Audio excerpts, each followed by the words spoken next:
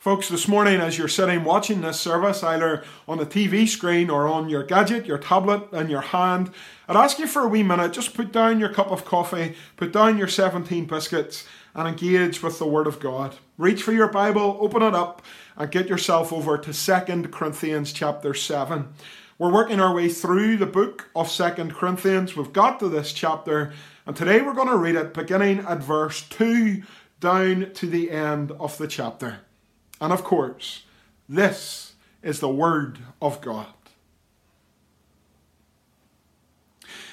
Make room in your hearts for us. We have wronged no one. We have corrupted no one. We've taken advantage of no one.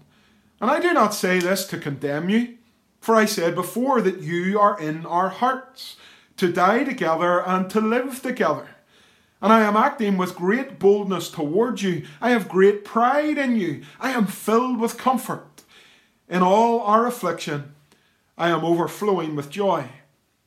For even when we came into Macedonia, our bodies had no rest, but we were afflicted at every turn, fighting without and fear within. But God, who comforts the downcast, comforted us by the coming of Titus. And not only by his coming, but also by the comfort with which he was comforted by you, as he told us of your longing, your mourning, your zeal for me, so that I rejoiced still more. For even if I made you grieve with my letter, I do not regret it, though I did regret it, for I see that that letter grieved you, though only for a while. As it is, I rejoice, not because you were grieved, but because you were grieved into repenting. For you felt a godly grief, so that you suffered no loss through us. For godly grief produces a repentance that leads to salvation without regret, whereas worldly grief produces death. For see what earnestness this godly grief has produced in you, but also what eagerness to clear yourselves, what indignation, what fear, what longing, what zeal, what punishment. At every point you have proved yourselves innocent in the matter. So although I wrote to you, it was not for the sake of the one who did the wrong, nor for the sake of the one who suffered the wrong, but in order that your earnestness for us might be revealed to you in the sight of God. Therefore, we are comforted. And besides our own comfort, we rejoiced still more at the joy of Titus, because his spirit has been refreshed by you all. For whatever boasts I made to him about you, I was not put to shame. But just as everything we said to you was true, so also our boasting before Titus has proved true. And his affection for you is even greater, as he remembers the obedience of you all, and how you received him with fear and trembling. I rejoice, because I have complete confidence in you. Amen. And we thank God today for his precious word. None of us would argue with the statement this morning that these are incredibly difficult and frustrating days. Normal life is hindered in every way. Normal life and our liberty is curtailed in every way. And just when we started to believe the headlines that said we were coming out of pandemic and better days were ahead, news filters through from the corridors of power to tell us, not quite and not yet. Wouldn't it be wonderful for me to be able to stand before you this morning and to proclaim some wonderfully good news of encouragement? It would be tremendous if I could come before you and look into your eyes and look into your homes and say, don't worry, because in 2 weeks' time, it's all going to be over. But unfortunately, my friends, all of that is beyond me. And yet today I want this morning to be a time of encouragement for you. And in light of what God has said in his word and our response to it, a time of encouragement for one another.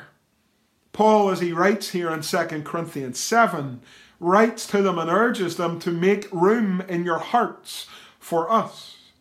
I'm always stunned by such language.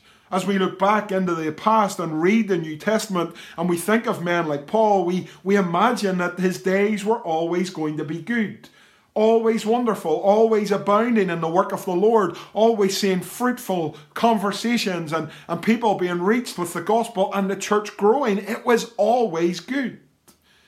And yet as we catch a little sight into the reality of the apostle's life, here he is forced in 2 Corinthians 7 and verse 2 to urge a church that he was instrumental in seeing built off the ground. He urges them, make room in your hearts for us. Love us a wee bit more, says Paul. He writes, and he is able to say with confidence, that we have wronged no one among you. We have corrupted no one. We have taken advantage of no one. And once again, the theme that has run throughout the letter of 2 Corinthians, where the apostle is somehow forced to defend his own ministry, once again he reminds them, I am not some fraud. I am not some charlatan. I'm not an individual that has robbed you or treated you harshly or taken advantage of you. I am an apostle. And I want you to make room in your hearts for us. I wonder why Paul is saying this. I wonder why he feels the need to write such things. Perhaps it is to pour hot coals on their head and to make them feel humiliated and belittled. Well, not quite. Paul says in verse 3, I do not say this to condemn you, for I said before that you are in our hearts to die together and to live together. And it's not a startling description of what life in the church is like. We die together and we live together. We are called to be the body of Christ. And how do we become this body? Is it that one day we walk into a building in a town and say, I'm here and I'm a member of this church? Is that how it works? Again, not quite. When we are members of the Church of Jesus Christ, it is because we have trusted Jesus. We have received him by faith. We have been saved and forgiven and declared righteous. We have received the gift of the Holy Spirit. We are Christians. We are a new creation. The old is gone. The new has come. Here is what is significant in the life of the Christian. Here is how we are to be in the body, living together and dying together. Going through the ups and the downs together of life, going through days where there is difficult conversations. And Paul admits here in verse 4 that he too has known days of difficult conversations. I am acting with great boldness towards you, says Paul. I'm speaking to you in a way that is difficult. I have written a stern letter to you in the past. Sometimes life together in the body is difficult. But as Christians, we will go through the good days and the bad days, the highs and the lows of being Christ's body on this earth. We will live together and we will die together. And there will be days that we gather together with tears streaming down our faces because we have lost someone that we care about, someone who taught us Sunday school, someone who led us to the Lord, someone who we've always looked up to. That's the Christian life. And so this morning I ask you to consider these words, and I ask you to consider your very own fellowship. See, I wrote in a devotion recently about Mount Rushmore. I've never been there. I hope to visit it one day by the grace of God. It's a place in America, in the state of South Dakota, and if you go to Mount Rushmore, up on the mountainside are carved the faces of 4 American presidents. There's George Washington, there's Thomas Jefferson, there's Abraham Lincoln, and there's Teddy Roosevelt. Up there on a mountain, carved potentially for years and years to come. And I asked a question in my devotion, why these 4 men? Well, obviously, if you know the history of America, and if you know these men, then perhaps you understand quite quickly why they're up there. But I asked the question, why these men and not some of the other presidents? Why not Franklin Pierce? Why not Martin Van Buren? Why not Polk? Why not Donald Trump? Why these 4? Now, I know the reason for the 4, and I know in a list of top presidents of all time, probably those 4 would be the top 4. But in the Christian church, there's no room for us to have a Mount Rushmore above the pulpit. No room for us to look up to that every week and say, well, there's him and her and him and her, and that's it. These are the people into whom I will pour encouragement and love and work alongside and serve in this place and enjoy fellowship. They're my buddies, and that's it. There's no room for favourites in the Christian church. There's no room for divisions and no room for cliques. A lady who used to come to Eden Grove long ago and has long since gone on to glory told me in the very early days, she said, Scott, don't have any cliques. Don't have any cliques. Don't have any people around you who are your Mount Rushmore, your favourites, the top of your tree. There's no room for it. Paul writes to these men and women not to condemn them, not to humiliate or belittle them, but so that they would realize the unity that they have in Christ.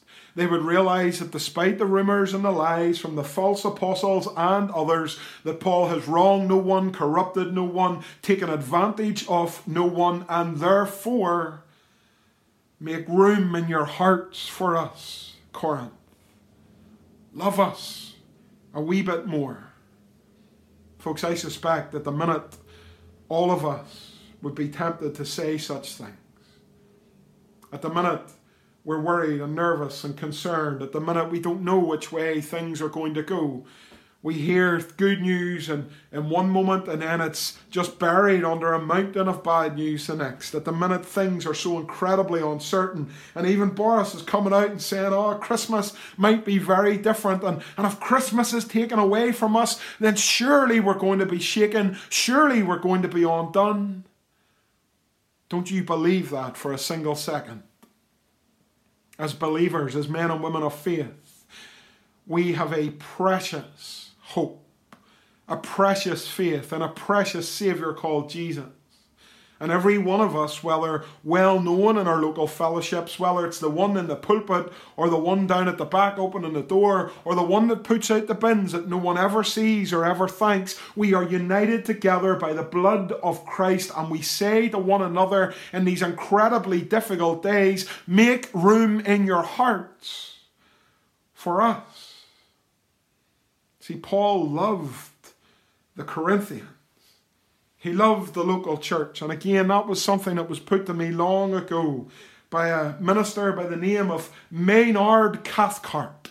What a name. What a name. Put him on your Mount Rushmore. Maynard Cathcart. It's like something out of a Wild West novel.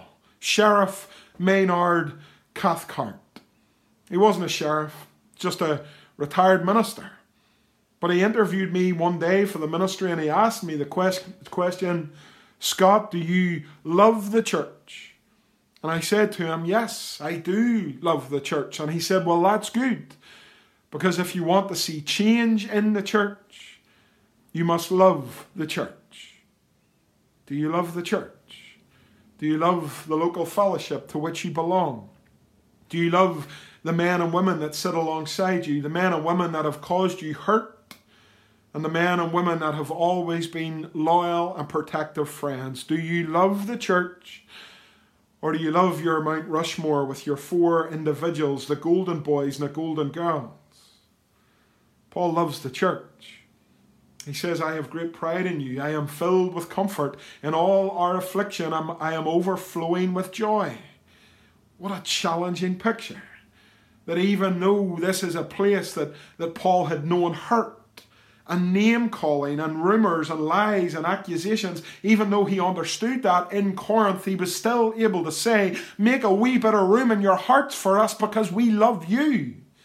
I love you.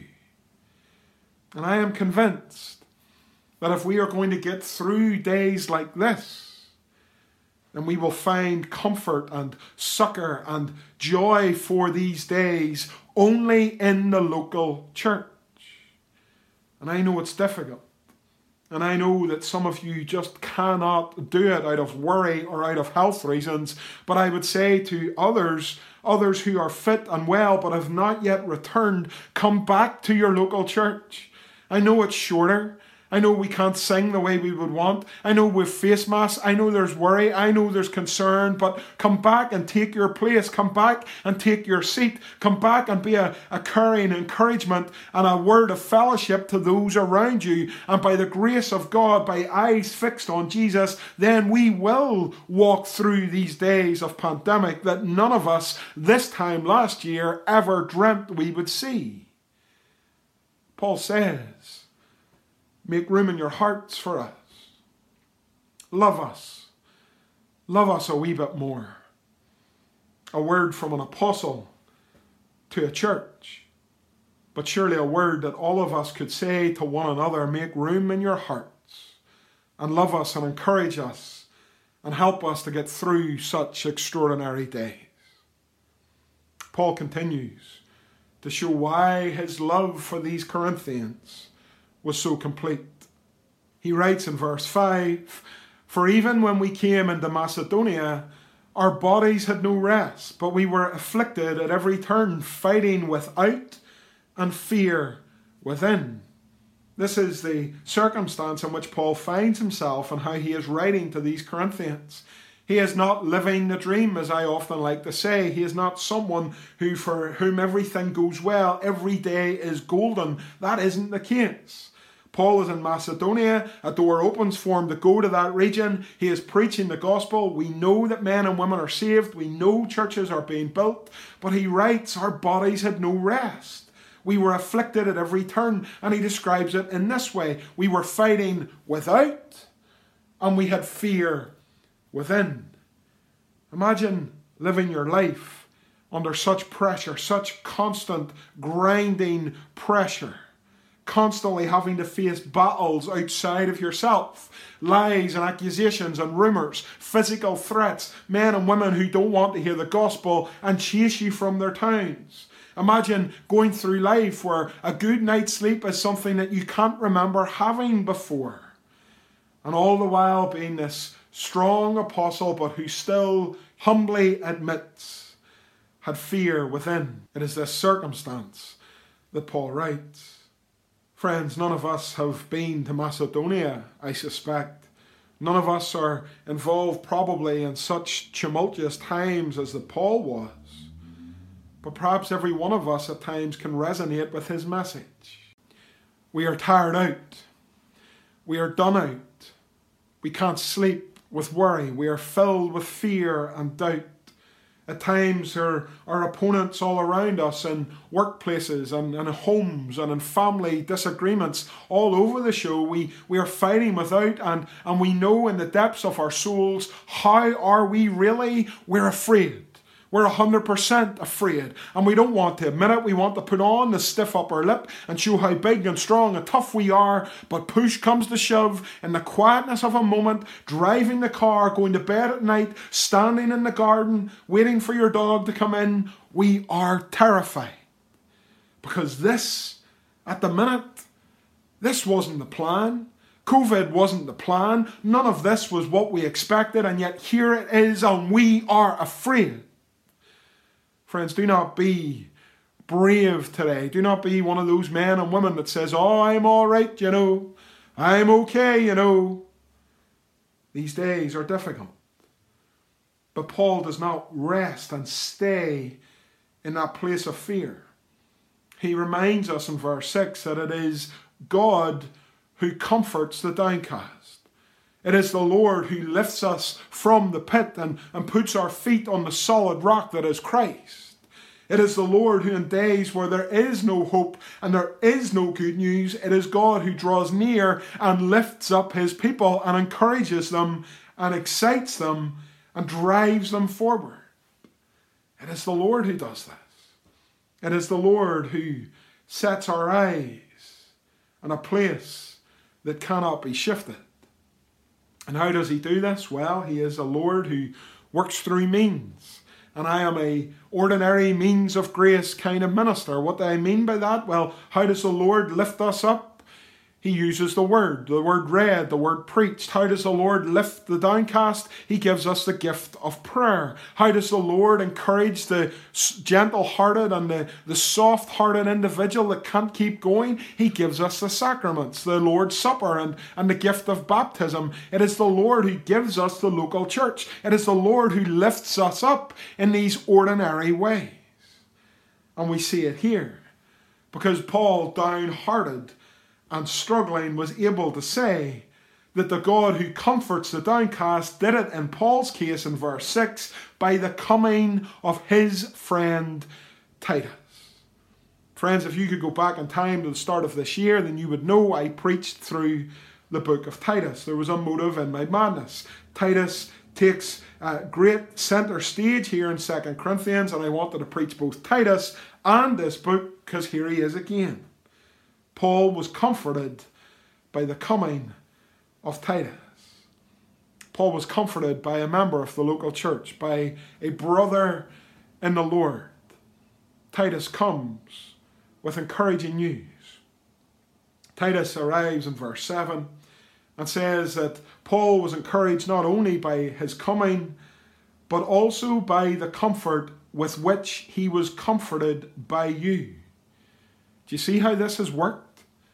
Titus finds comfort with the Corinthians, and Titus goes from Corinth and makes his way to Paul and brings comfort to the apostle, the local church, the church of Jesus Christ, the blood-bought bride, working together, encouraging one another, helping one another on the way. When we're in days of despair, fighting without and fear within, days with no sleep, afflicted at every turn, filled with worry and fear and doubt, the Lord comforts the downcast, and he uses ordinary means to do it. And he uses an encouraging word from a good friend, sometimes to lift us from the gutter. Titus has discovered in Corinth that they are longing for Paul, the second part of verse 7. That they're mourning for him. They have zeal for him. They are men and women who have heard his letters, received his letters, and they have come under conviction that how they have acted towards him was not good. It was not positive. And now you can imagine the send-off that they give to Titus. You can imagine them saying to Titus, tell Paul that we are thinking about him and praying for him and love him. Encourage Paul. Tell him that I was asking for him and my mother who is at home misses him. Tell Paul, encourage Paul, lift up the downcasted spirit of Paul. And Paul receives Titus, and he receives that comfort. See, Paul had written a letter that had grieved him. He says in verse 8, I made you grieve with my letter. And I don't regret it. Although I do a wee bit, he writes. Because I know that letter grieved you, but I know that I had to send it. But Paul is still able, even in that feeling, to rejoice all the more. He rejoiced at the encouraging word from Titus. He rejoiced at how the Corinthians were thinking about him and had received him. And in verse 13 he says, therefore we are comforted. And besides our own comfort, we rejoiced still more, still in verse 13, at the joy of Titus, because his spirit has been refreshed by you. Isn't that amazing? Isn't that surely what we want our local fellowships to be like? A place where our spirits are refreshed. A place where we go to and we come home from and we know that we are glad to have been there. And why? Yes, because primarily the word is read and the word is preached and we meet the people of God to worship the Lord. But also because over a cup of coffee someone asks us, how are you really? And also because at the door someone says to us, just want you to know that I'm praying for you. And also because in the car park someone else says, can I just encourage you today? You've been looking a little bit flat and a little bit down. I just want to thank you for the things that you've done over the years. Please be encouraged. Imagine a place like that. Imagine a church fellowship where we focused on encouragement, where we were men and women that truly it could be said about us that we were refreshers of each other's souls. See, Paul had boasted about the Corinthians to Titus, and he was not put to shame, verse 14. Everything he had said was true, and indeed everything he had told them about Titus also proved true. So much so that verse 15, Titus loves the Corinthians. He remembers their obedience, and they had received him with fear and trembling. He had come carrying bad news from Paul, a stern word from Paul, but they received him with fear and trembling and love. And so the downhearted, downcast Paul receives the encouragement that he needs for difficult days from the mouth of Titus about the local church, and he is able then to say in verse 16, I rejoice because I have complete confidence in you. Years ago, I remember a TV show called The Golden Girls. It was one of my mother's favourites, and it was a story about these elderly women living, I believe, in Miami and Florida in the United States.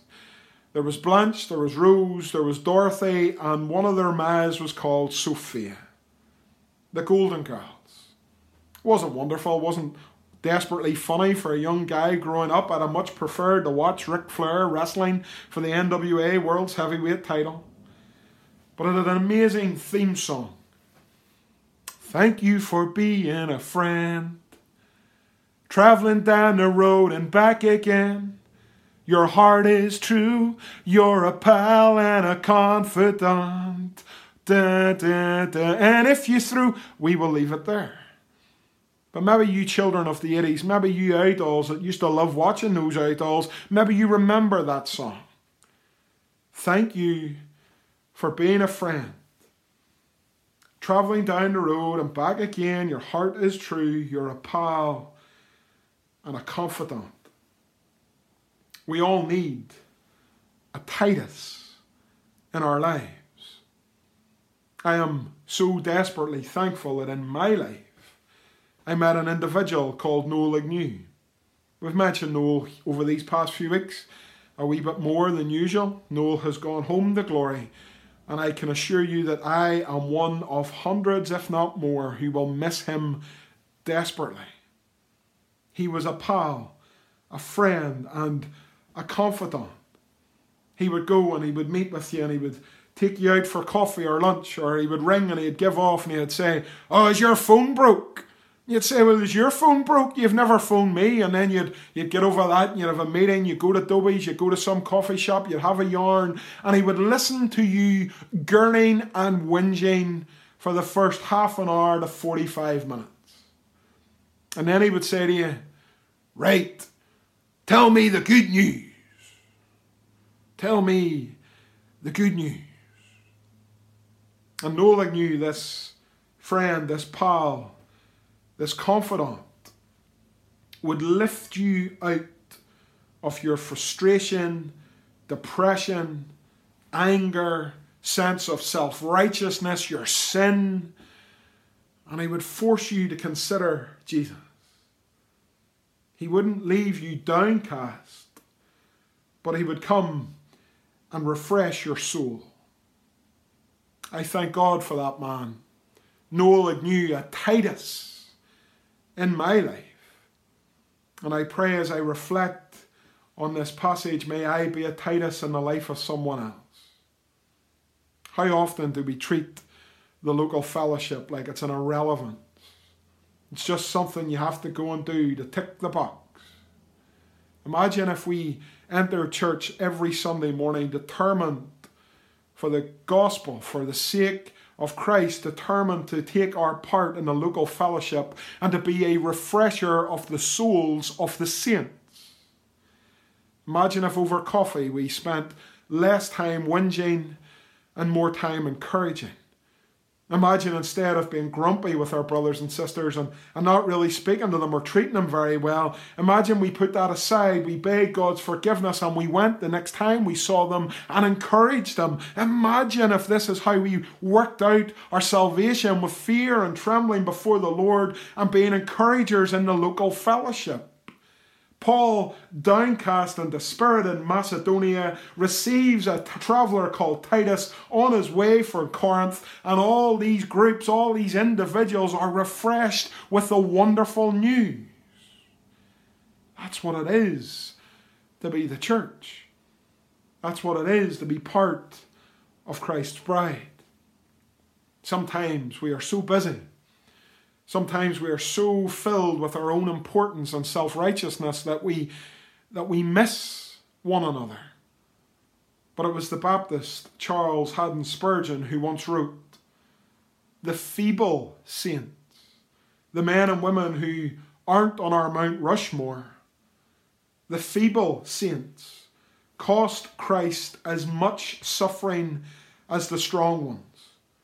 The tiniest child of God could not have been purchased with less than Jesus' precious blood, and the greatest child of God did not cost him more." Friends, do you get that? That I, Scott Woodburn, my sins have been paid for by the precious blood of Christ. By faith in Jesus, your sins have been paid for by the precious blood of Christ. The men and women in the local fellowship where you worship, their faith means that they have had their sins paid for by the precious blood of Christ. The men and women in the great Mount Rushmore that you place over your life, their sins by faith in Christ have been paid for by his precious blood. And those individuals who you give no regard because you don't really like them, you don't know their name, you've never spoken to them, or they ignored you, through faith in Christ, their sins have been paid for by the precious blood of Christ. If this is true about us, about our local fellowships, then how will we walk into those places? With a chip on our shoulder?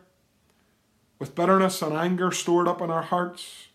With a resolution to walk in and to walk out, to take all we can get but never to give anything back? Or will we take our place in the church of the Lord, the bride for which he died, and be refreshers and comforters of God's elect? You see, something had happened in Corinth, something significant that should not be missed. There had been problems in that church, of that there was no doubt. We've heard about them in 1 Corinthians. Now in 2 Corinthians, Paul has written other letters to them, stern letters. There have been difficulties, but there had been a supernatural work that had happened in this church. Paul writes to them in verse 9 and he says, "I rejoice, not because you were grieved by my letters, but because you were grieved into repenting. For you felt a godly grief, so that you suffered no loss through us." Paul says that his stern letter, his difficult letter, had led these men and women to a place of repentance. They had realized that they had tolerated sin in their midst. They had realized perhaps that they had treated Paul abysmally. They had realized that they were not in a place that they should have been, and Paul's letter had grieved them into repentance. And he reminds them in verse 10 that this godly grief that they had experienced produced in them a repentance that leads to salvation without regret, whereas worldly grief produces death. What is Paul talking about here? Well, first, let's define repentance. Our Shorter Catechism puts it this way: repentance unto life is a saving grace whereby a sinner, out of a true sense of his sin and apprehension of the mercy of God in Christ, doth with grief and hatred of his sin turn from it unto God with full purpose of and endeavour after new obedience. That's repentance. It isn't, "Oh, I'm sorry, I'll try not to do it again." It's not that. True repentance leads to a godly grief. True repentance is a saving grace. It is repentance which knows how filthy and rotten our sin is, and it flees from that and it runs to God, knowing that as we throw ourselves on His mercy, He will meet us with abundant mercy and grace to sinners like us. It is this repentance that had been stirred up in the city of Corinth, in this church. They were led not to worldly grief, which produces only death, but true biblical repentance.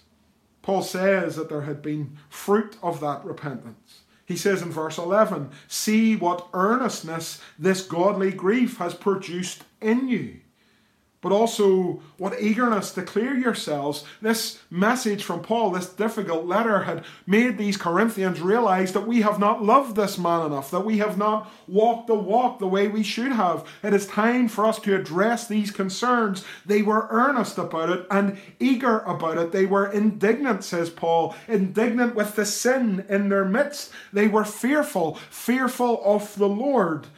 And they were longing with zeal to address the concerns with punishment. And I know that word sounds negative, but church discipline and sometimes church censure, church punishment is necessary in the church.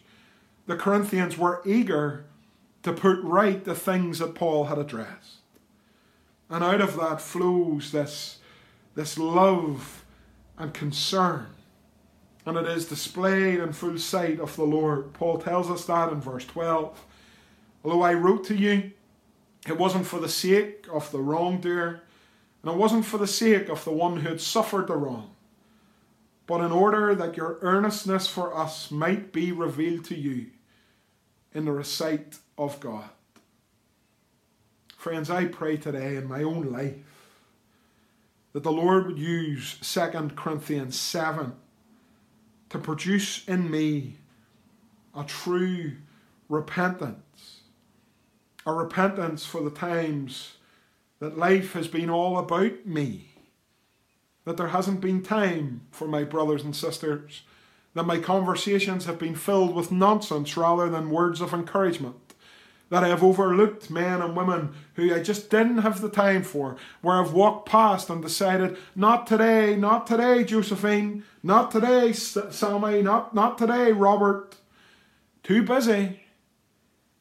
May the Lord forgive me the times that I have looked at the local church and forgotten that she is the blood-bought bride of Christ. Friends, I pray indeed that we would be in Eden Grove and in whatever church is represented in your house, fellowships where this is all worked out in bright and in glorious technicolor.